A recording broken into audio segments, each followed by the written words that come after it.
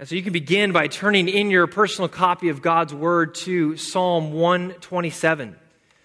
Psalm 127 is where we will be studying this morning.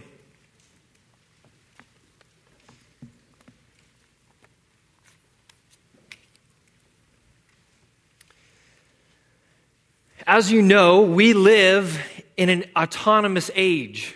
An age of independence. We love to do things our own way. We want to do what we want to do. The individual's desires reign supreme.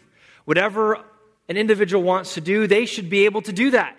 So our society says.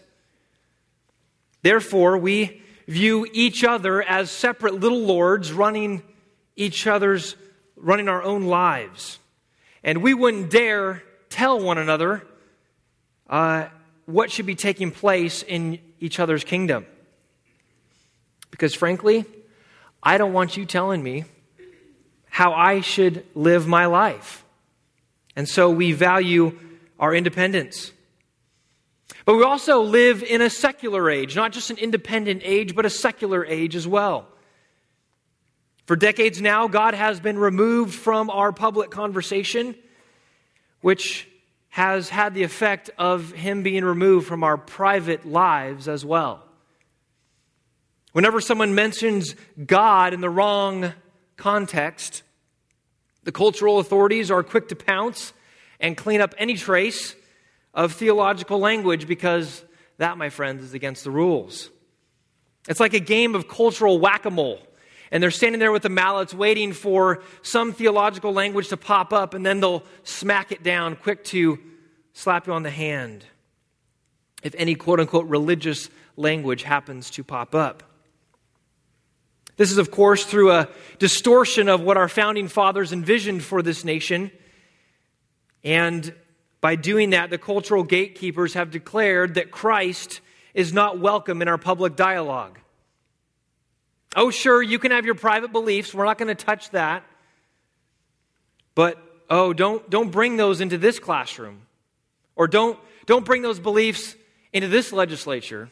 Or don't bring those beliefs into this office or this courtroom. And the list goes on. This is a secular age, an age in which God has been rejected and Christ's lordship is rebelled against. Sadly, many Christians have imbibed these values of the day. They go to church on Sunday, sure. They may read their Bibles during the week, and they thank God for saving their soul from eternal damnation through the blood of Christ. But when they step into their spheres of work and play, Christ is nowhere to be found. He's in their hearts, but He's not on their minds. He's Lord over their eternal destiny when they die, but He's not Lord over their everyday life. My friends, this must not be so with us. Jesus Christ is Lord over all the earth, and therefore He must receive our full submission at all times. To help us live these lives submitted under Christ, we're going to look at Psalm 127 this morning. Psalm 127 is a short psalm, as you can see. It's only 5 verses long. It sits squarely in the middle of the Psalms of Ascent. The Psalms of Ascent are a group of psalms that we can see labeled at the title of the Psalms. They run from Psalm 120 to Psalm 134. These psalms are believed to be a set of Jewish songs that were sung as the pilgrims began to approach Jerusalem. As they came to Jerusalem to attend the feasts throughout the year, whether it be Passover or Pentecost or Tabernacles, they would sing these songs as they ascended up to Jerusalem. Jerusalem sat in the hill country of Jerusalem, somewhat of a backbone down the ridge of the country. And so whether you were coming from the north or you're coming from the south or from the east or west, you had to ascend up to Jerusalem. And thus the song of ascents, the songs of going up.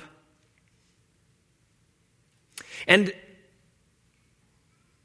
the Jewish people knew that music was a powerful tool for worship, a powerful tool to direct our hearts. And so as they sang these, they would be preparing their hearts to go and worship God at Jerusalem.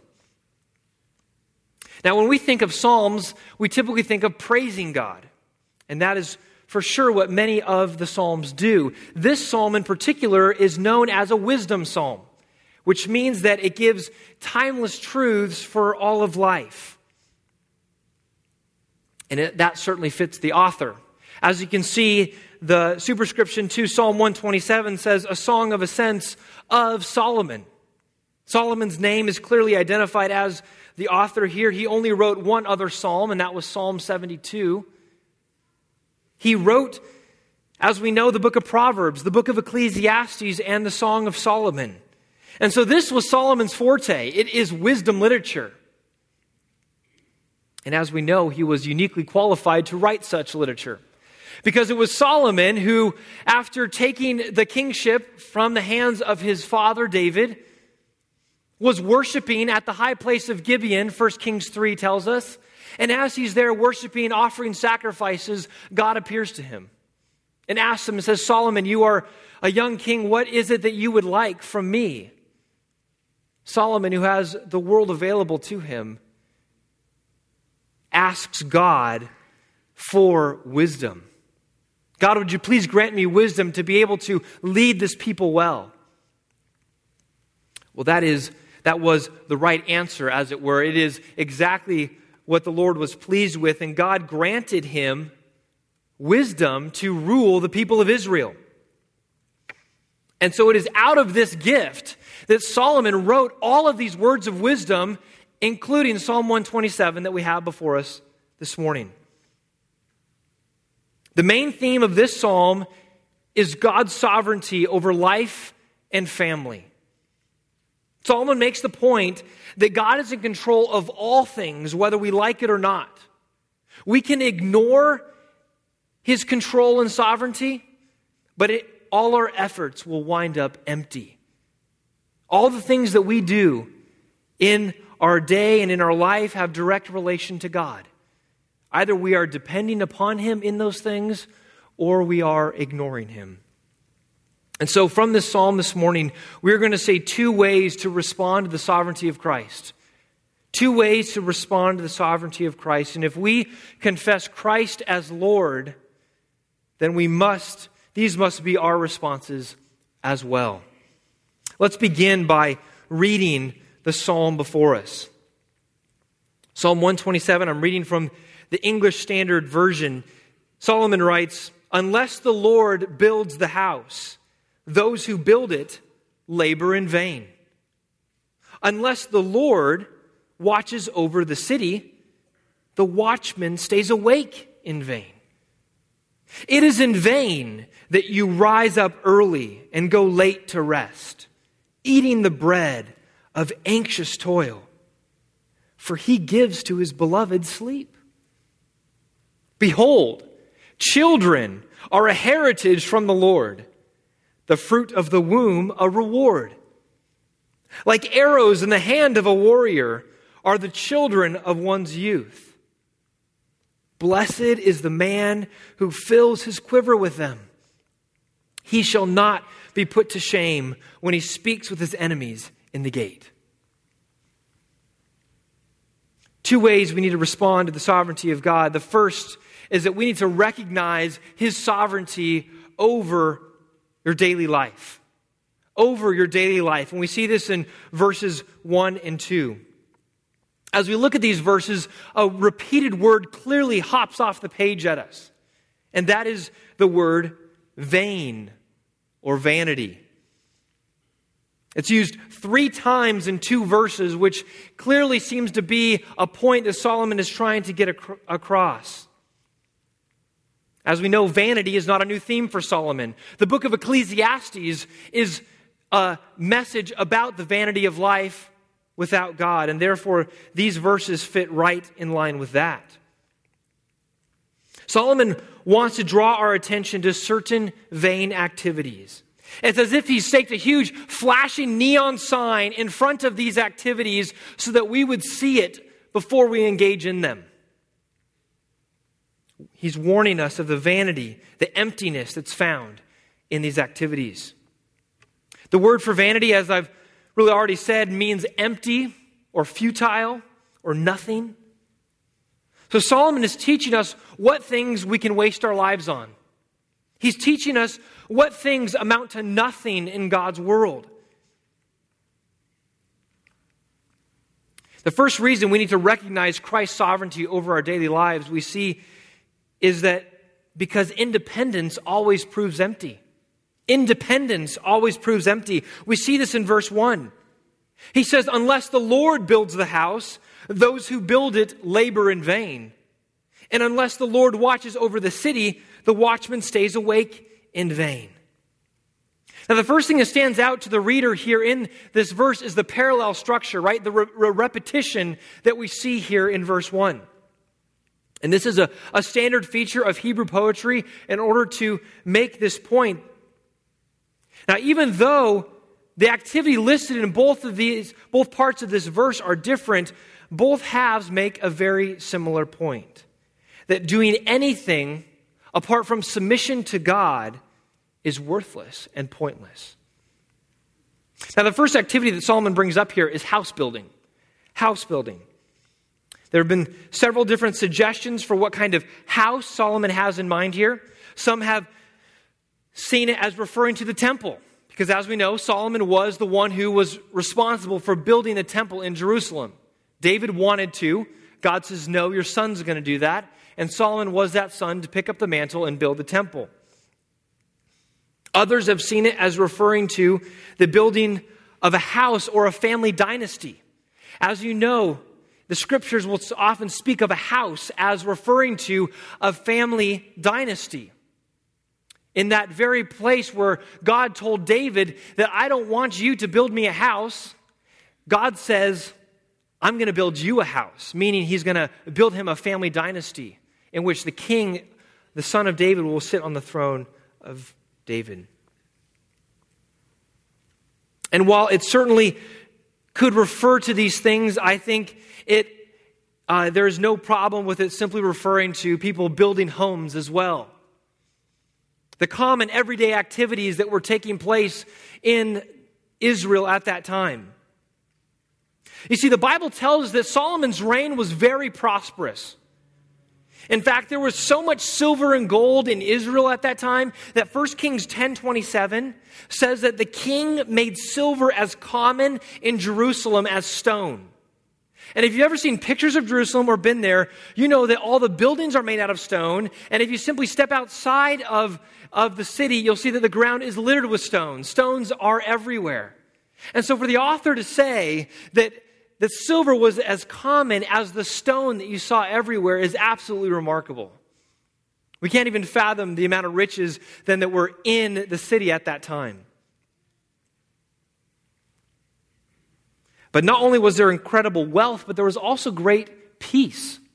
David was known as the conquering warrior. He was going out and conquering the lands. And so by the time that he ended his reign, the kingdom of Israel was quite large. And so Solomon took the throne and merely needed to sustain that kingdom.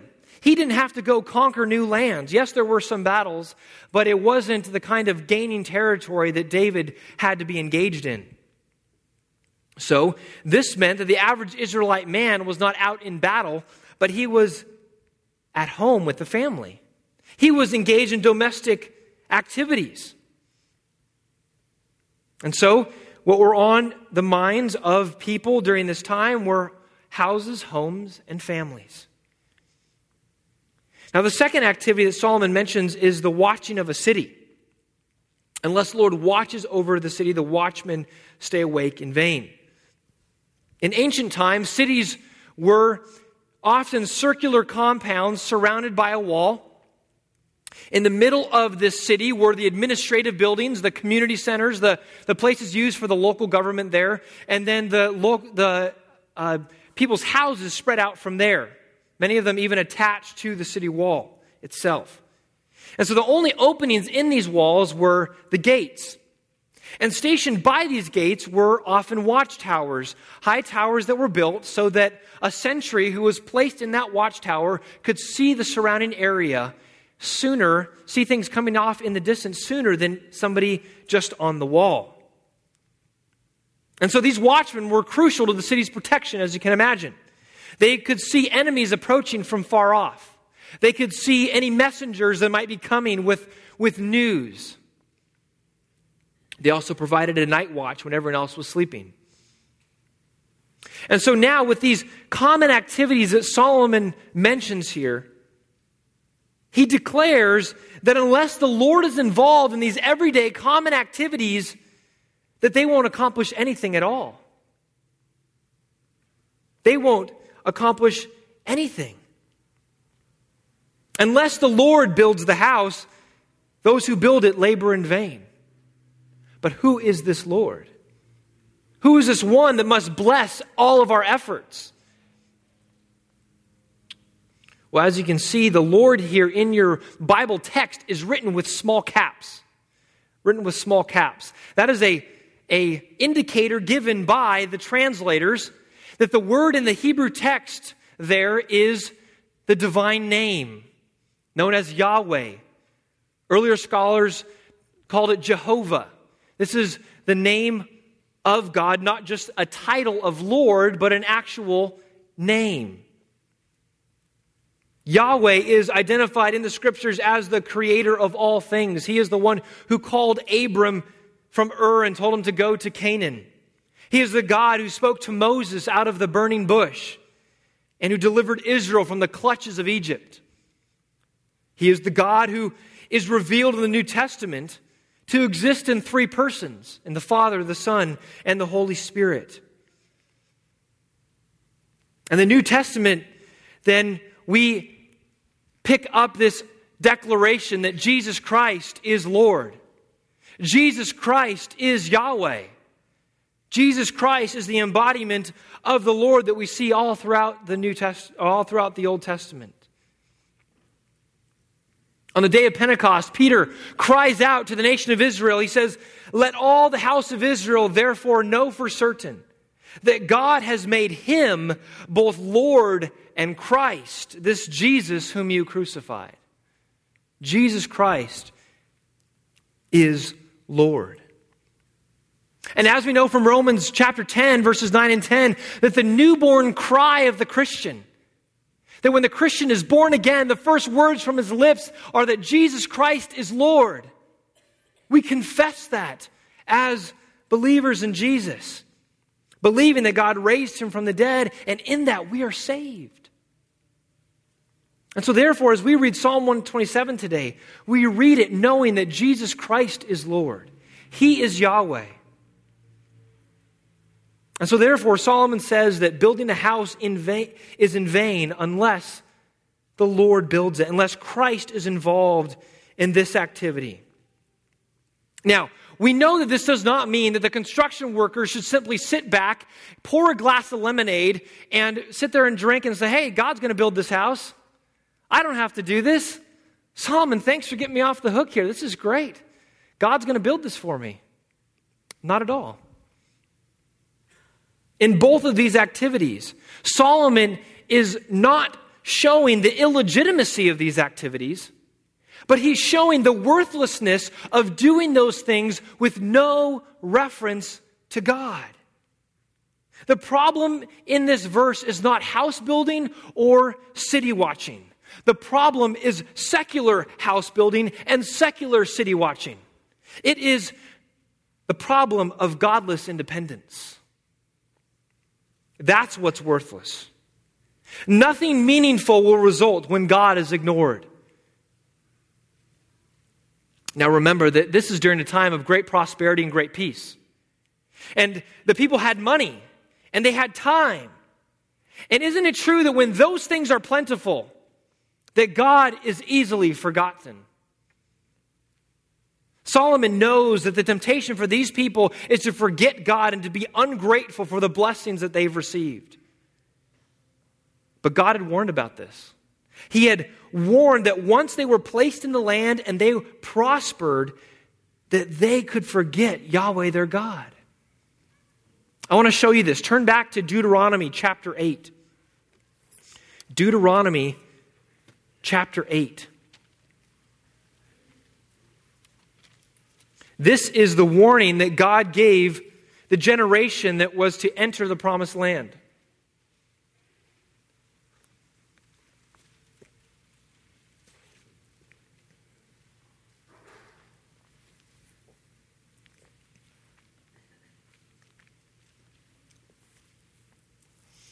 Look at verse 11.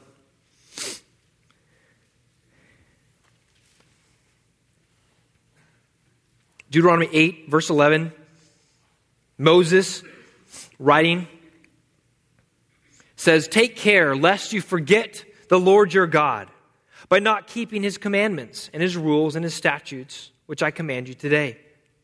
Lest when you have eaten and are full and have built good houses and live in them, and when your herds and flocks multiply, and your silver and gold is multiplied, and all that you have is multiplied, then your heart be lifted up, and you forget the Lord your God, who brought you out of the land of Egypt, out of the house of slavery, who led you through the great and terrifying wilderness, with its fiery serpents and scorpions and thirsty ground where there was no water, who brought you water out of the flinty rock, who fed you in the wilderness with manna that your fathers did not know, that he might humble you and test you to do you good in the end. Beware lest you say in your heart, my power and the might of my hand have gotten me this wealth. You shall remember the Lord your God, for it is he who gives you power to get wealth, that he may confirm his covenant that he swore to your fathers as it is this day. And if you forget the Lord your God and go after other gods and serve them and worship them, I solemnly warn you today that you will surely perish. Like the nations the Lord makes to perish before you, so you shall perish, because you would not obey the voice of the Lord your God." Solomon knows this passage. He knows that they were, generations ago, they were warned that they would get into a land, and when their wealth would multiply, the temptation would be there to forget their God. And so here he is in Psalm 127 saying, listen, if you build this without reference to God, it is in vain. It is worthless. It is pointless. It would lead them into a delusion of independence, to think that they can do it all on their own. They don't need God's help. Well, as you know, the situation is not much different today, is it? We have great amounts of time, great amounts of wealth, hurrying ourselves about with lots of activity.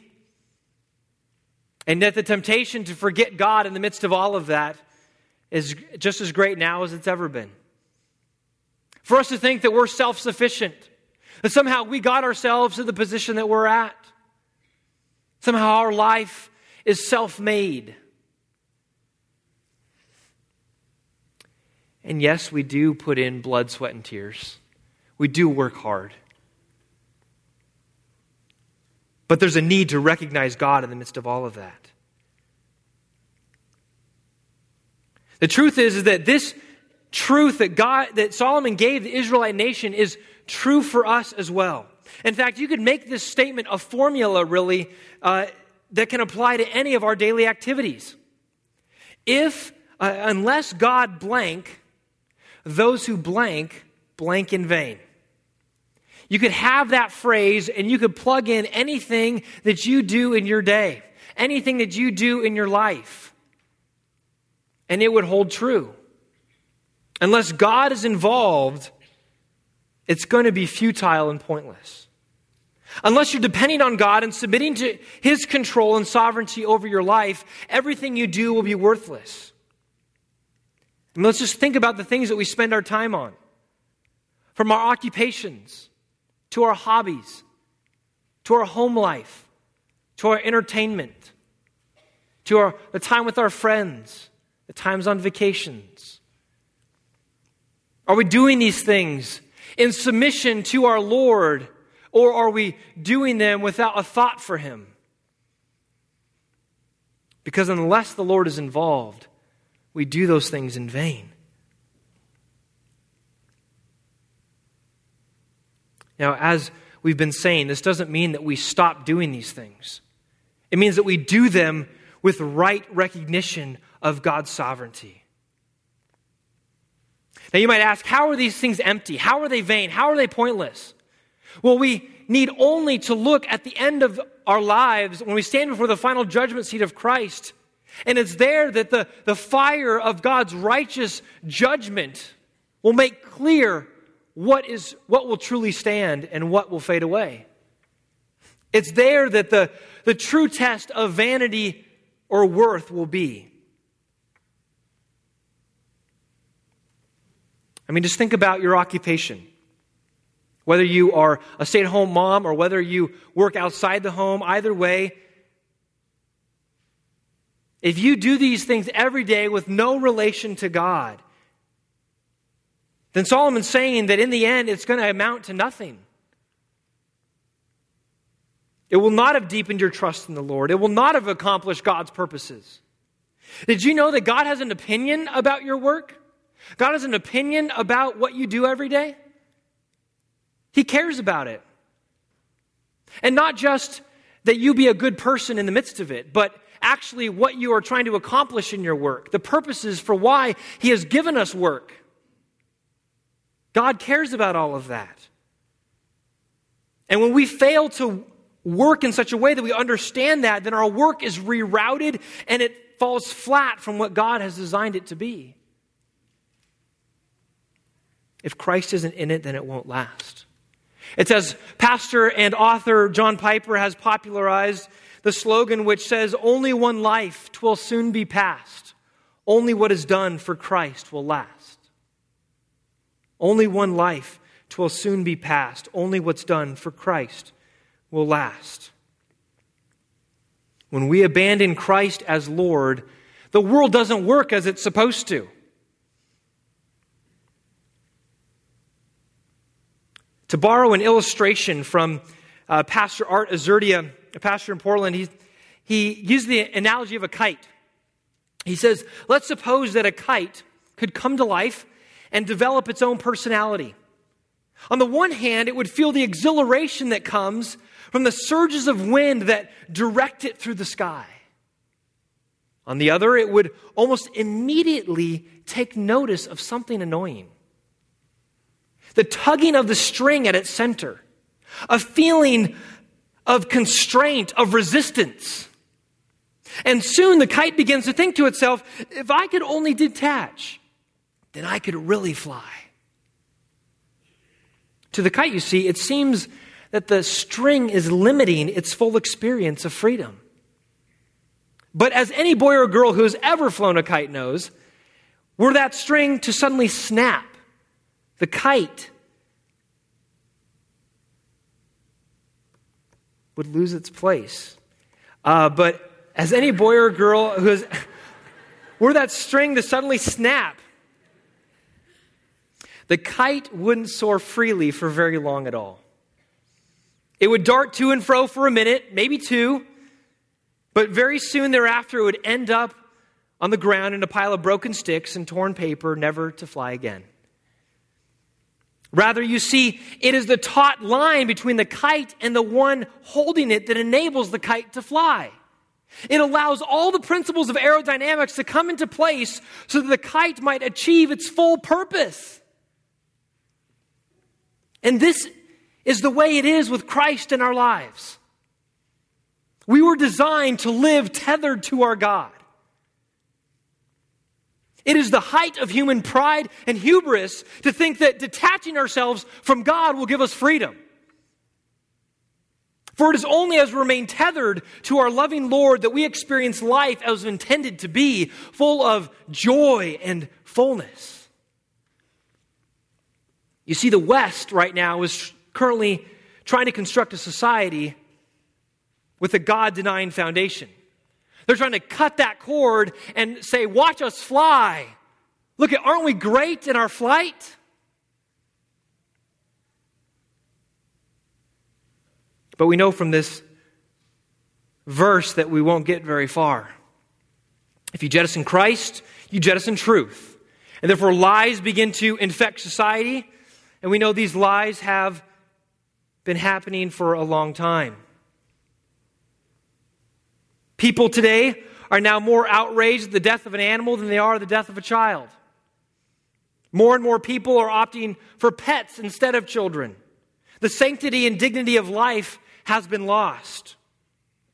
Our banking and welfare systems is built upon theft and selfishness instead of thrift and selfless consideration of future generations. Our leaders, many are men and women with deplorable character. We are seeing what happens when Christ is ignored in a society. Well, how do we rectify this? How can we build our houses, as it were, so that Christ is building it? How do we build a society so that Christ is building it? Well, let me suggest that there are three things that are implied by the statements that say that Christ is to build our house. I like to say that it's par for the course, using PAR as an acronym to help us remember what depending on God in the midst of our activities is to look like. First, P, pray. We're to begin everything that we do, all of our activities in life, with a humble acknowledgement that we are weak, that we cannot accomplish anything on our own. We must confess that to God, that apart from God we can do nothing, and we plead and ask that God would please bless whatever activity that we're doing.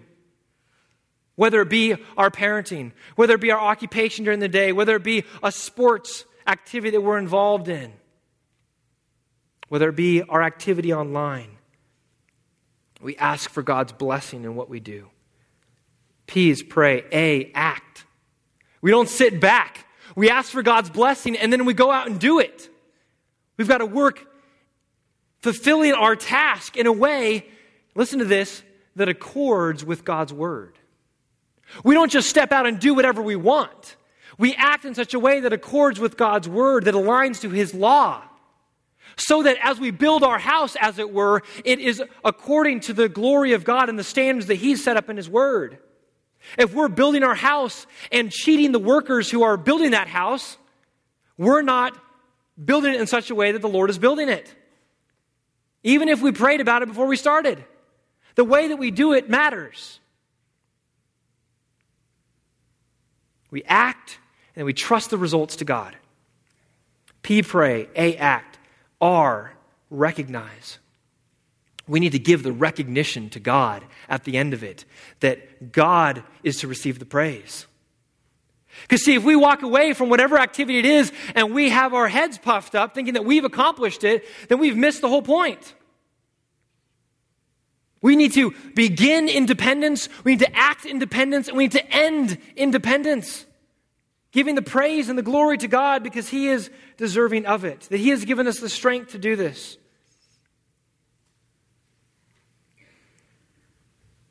Guys, the positive side in all of this is that when we do our daily activities in dependence upon the Spirit for the glory of Christ, God blesses our work.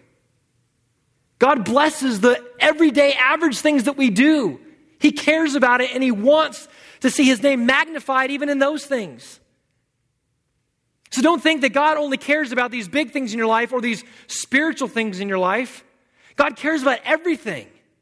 He wants to see His name magnified in everything because He's Lord over everything. So give those things to Him, act in dependence upon Him, and watch Him work. Watch Him bless your work. So we need to recognize Christ's sovereignty over our daily lives because independence always proves empty. And number two, because worrying always proves empty. Because worrying always proves empty. Look at verse 2. He says, "It is vain that you rise up early and go late to rest, eating the bread of anxious toil, for He gives to His beloved sleep." Now, Solomon continues to point out the futility of life untethered from Christ, but this time he's highlighting the attitude of the Israelite that he takes into his work. Israel, as we know, was highly agricultural. in those days, and you can just picture a farmer waking up before the sun rises, going out to work the fields, working all day. The sun sets, and he's still pulling in his tools when it's dark. And the harsh reality is, if he doesn't go to work, his family doesn't eat. So his work is very, very necessary. And this drives him. But it does more than motivate him. It worries him. Notice it says that he eats the bread of anxious toil or of painful labors. The word anxious translates a Hebrew word which in other contexts can mean pain or strenuous work.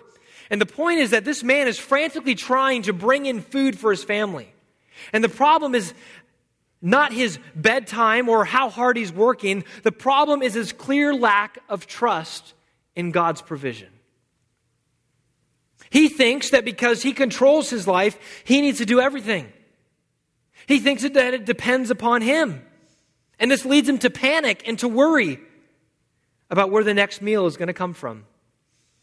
But once again, Solomon simply says that all this worrying is in vain. It is vain, he says. It is empty. It is futile that you do this. In the end, it amounts to nothing. He thinks he's gaining because he's busy with activity. But Solomon says, no, you're not gaining. Sure, you may be pulling in a few extra crops.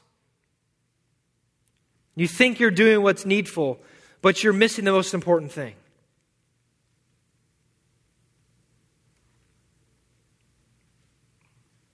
This causes us to look at ourselves. Are we worried for the things that are in our life?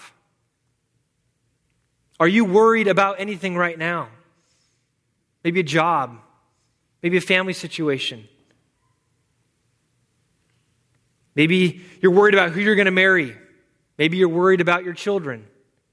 There's plenty of things in this life to cause us to worry. But in all these things, we need to trust our loving Lord. He is there with us. He has things under control. He only does what is good. And therefore, we need not burn the candle at both ends of the day in worrisome toil. Does that mean that we sit back and watch God work? No. It means that we act in dependence, knowing our limitations.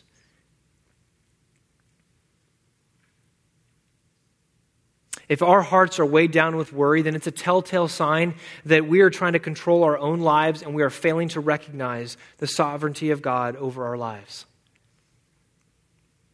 We don't have time to turn there, but I remind you simply of Matthew 6, verses 25 through 33, where Jesus, speaking on the Sermon on the Mount, speaks about the emptiness of worry. That you need not worry about food and for clothing, because your Father in heaven knows that you need those things, and He provides for the sparrows and for the lilies of the field. Is He not also going to provide for you? How silly it is to worry. You can't add to your life at all. You can't change the circumstances by worrying. So trust the Lord. Trust your Heavenly Father, and He will give to you. So we need to recognize Christ's sovereignty over our lives, because independence always proves empty, because worrying always proves empty. And thirdly here, because He always provides richly. Because God always provides richly. Look at the end of verse 2. He says, for He, being God, the Lord, gives to His beloved sleep. Solomon ends this verse with a blessed promise, one that I think is largely forgotten in our 21st century world today. That He gives sleep to those whom He loves. After talking about this frantic, worrisome worker, he reminds the reader of God's generosity. God is not withholding anything from you. In fact, He is giving lavishly and richly and generously to you every night. Do you receive that gift?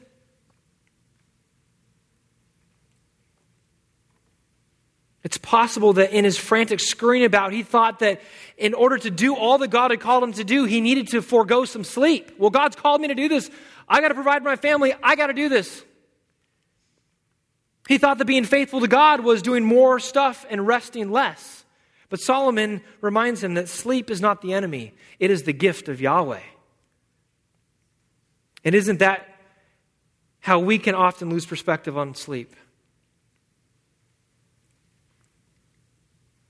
Charles Spurgeon once said, "Many threaten to bring themselves into the sleep of death by neglect of the sleep which refreshes life."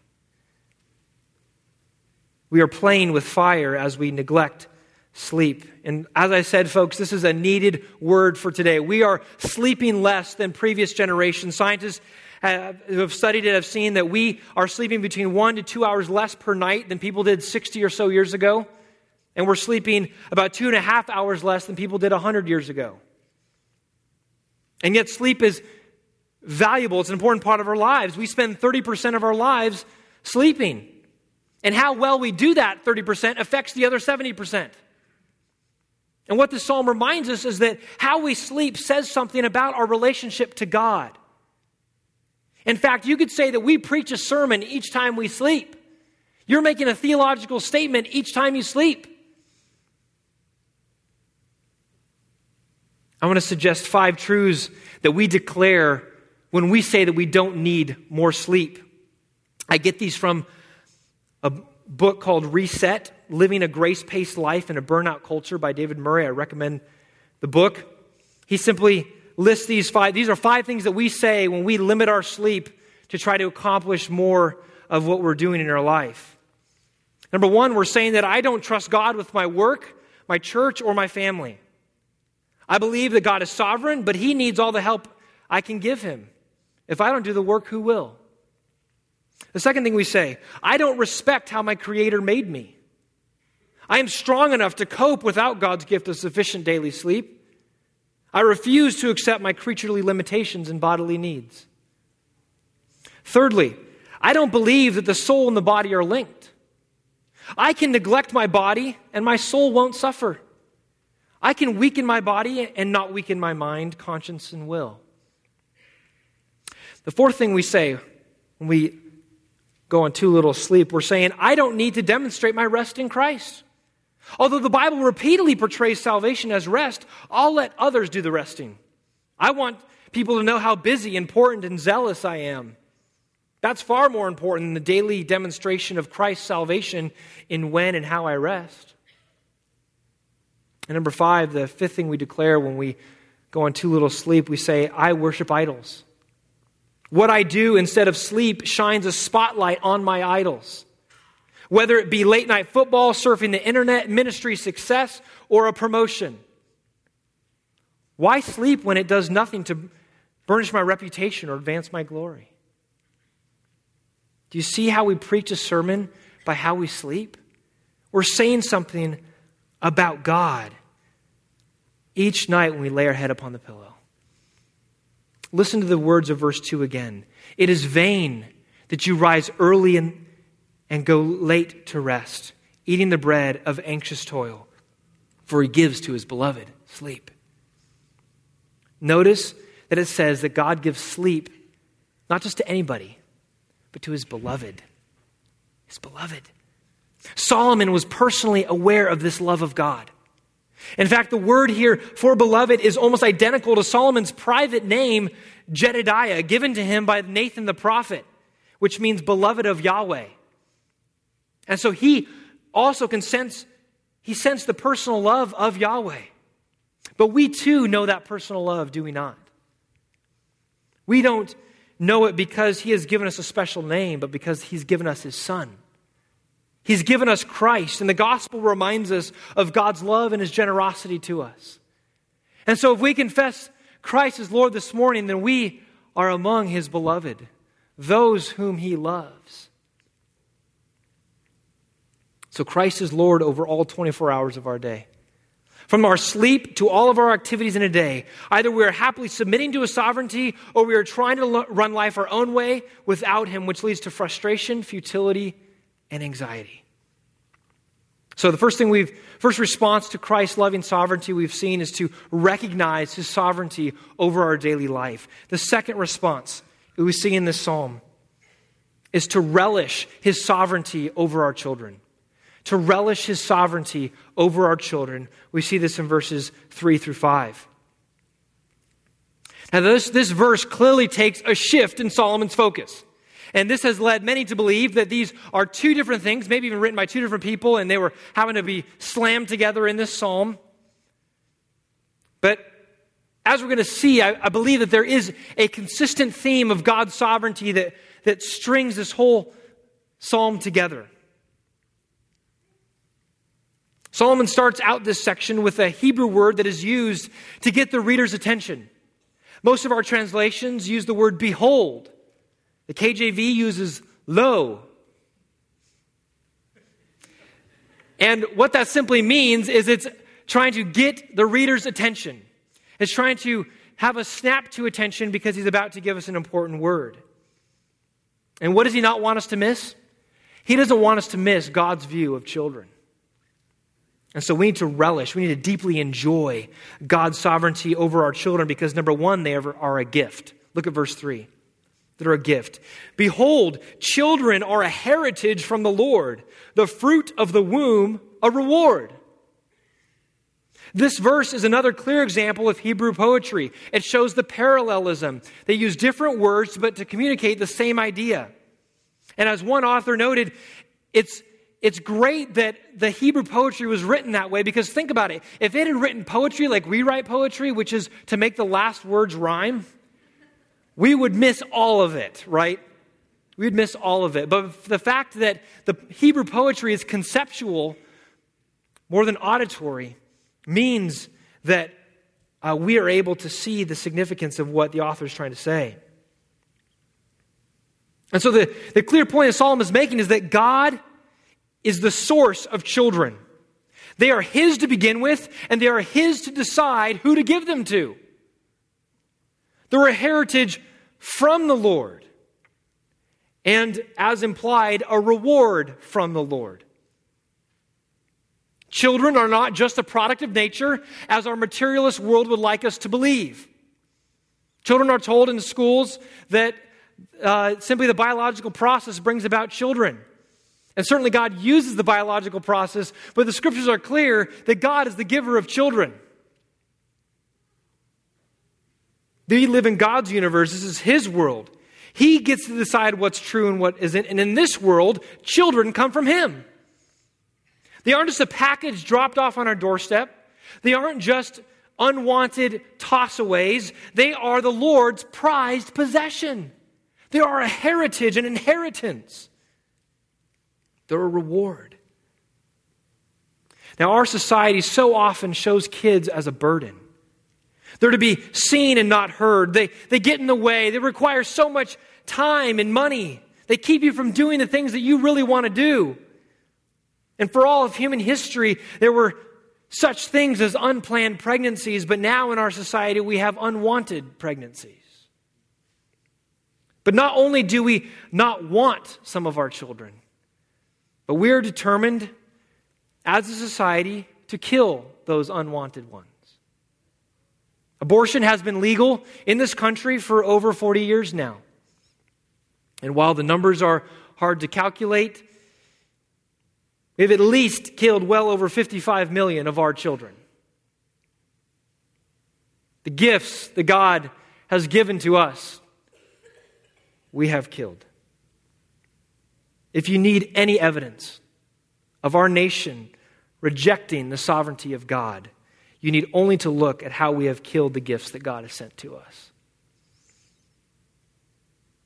Christians should be among the loudest voices, standing for the unborn who are in the crosshairs of our nation's desire to free themselves from God and free themselves from morality and free themselves from accountability. And the children stand in the way, so they must be done away with. May we not sugarcoat what is happening all around us. Children are being murdered. And it grieves the heart of God and should grieve our hearts as well. Now, if you are here this morning and you have been involved in an abortion in the past, whether as a mother or a father, let me tell you this morning that there is forgiveness for you at the cross of Christ. There is no sin so great that would cast you from him. Jesus bled and died so that you and I may receive forgiveness for all of our sins, even the most grievous ones. So I encourage you, repent of your sin if you have not already. Turn to Christ. Take your guilt and your shame to him and find forgiveness and healing. For that is only where it is found. But in light of this verse, let me also speak to another group of you. For some of you out there, you may read this verse and actually be confused or in some pain. Because you believe this verse. You know it. You love it. You agree with it wholeheartedly. And there's nothing that you want more than to hold the gift of God in your arms, to take care of this reward from the Lord. But so far, that's not the case. Your arms are still empty. Let me remind you that God has not forgotten you. He's not giving you the second best. He's not withholding anything good from you. Psalm 84 verse 11 says, "No good thing does he withhold from those who walk uprightly." He is not withholding anything good from you. Remember that he is a good father, and all that he does is good.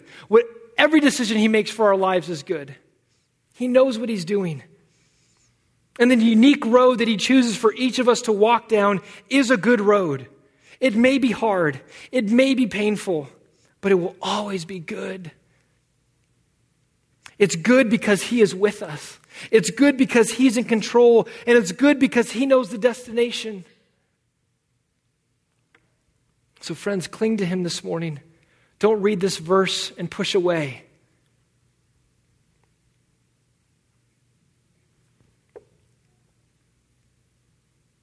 And to all of us as the church family, some of you do not have any children, as I have just made mention. Some of you have not had young children in your home for quite some time. And some of you are yet to have children. But whatever your stage of life, if we're going to think and act Christianly when it comes to children, then we must see them as a gift. Those children you see running around the church are a gift. Those kids in your small group are a gift.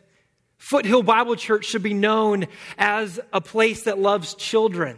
And I praise God that this has been part of the legacy here. And I pray that we only excel still more to embrace the little ones that God brings to us.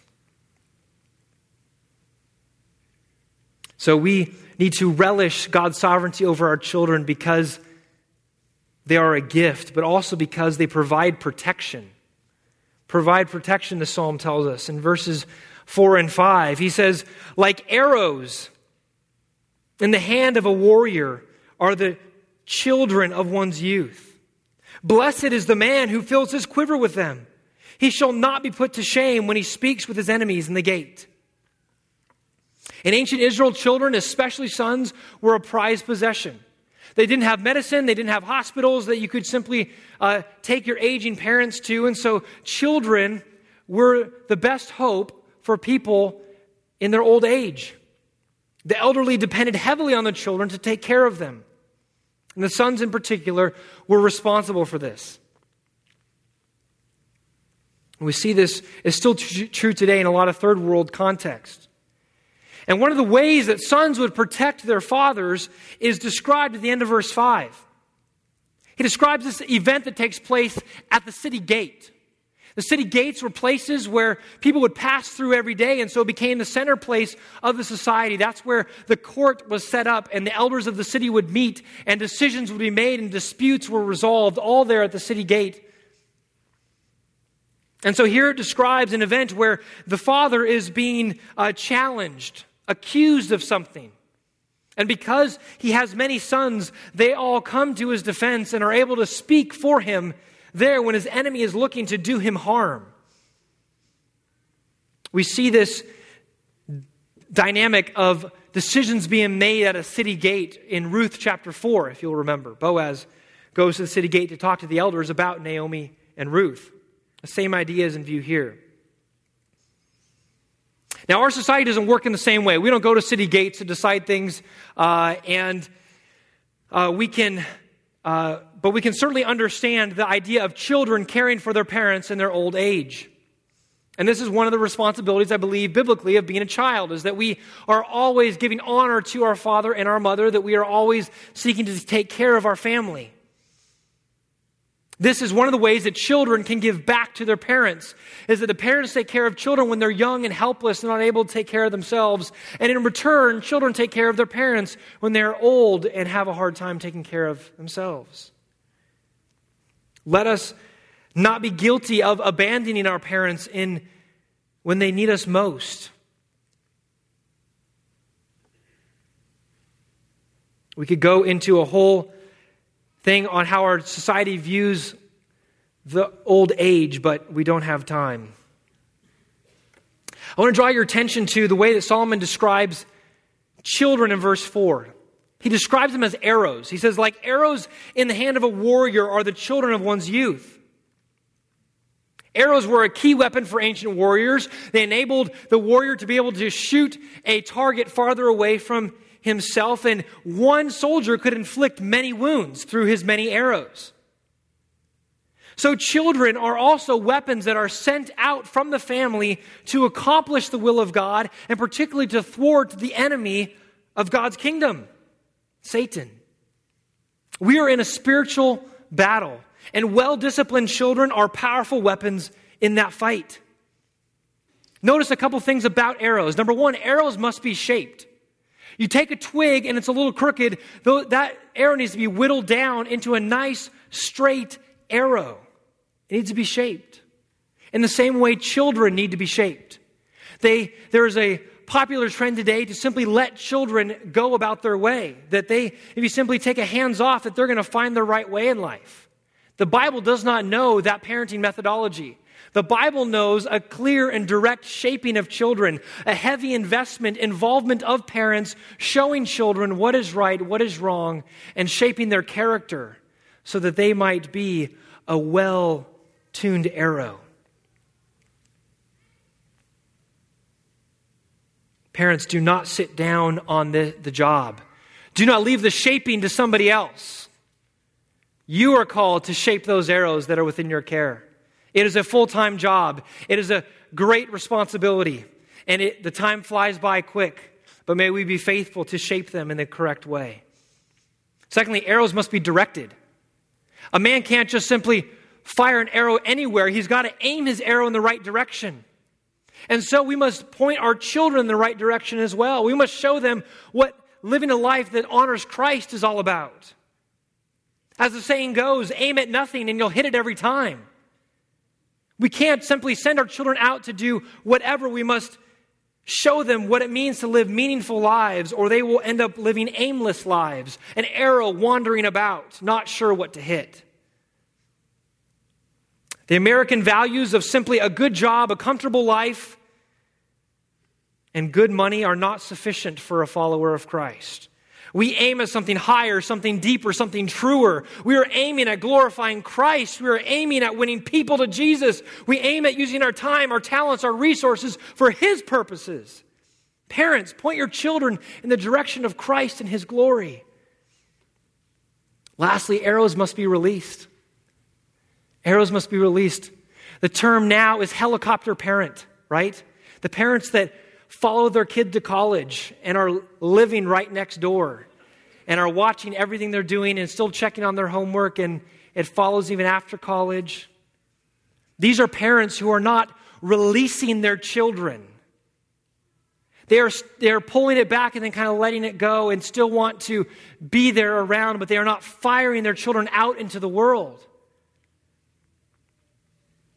Children that are never fully released will not have the impact that they could.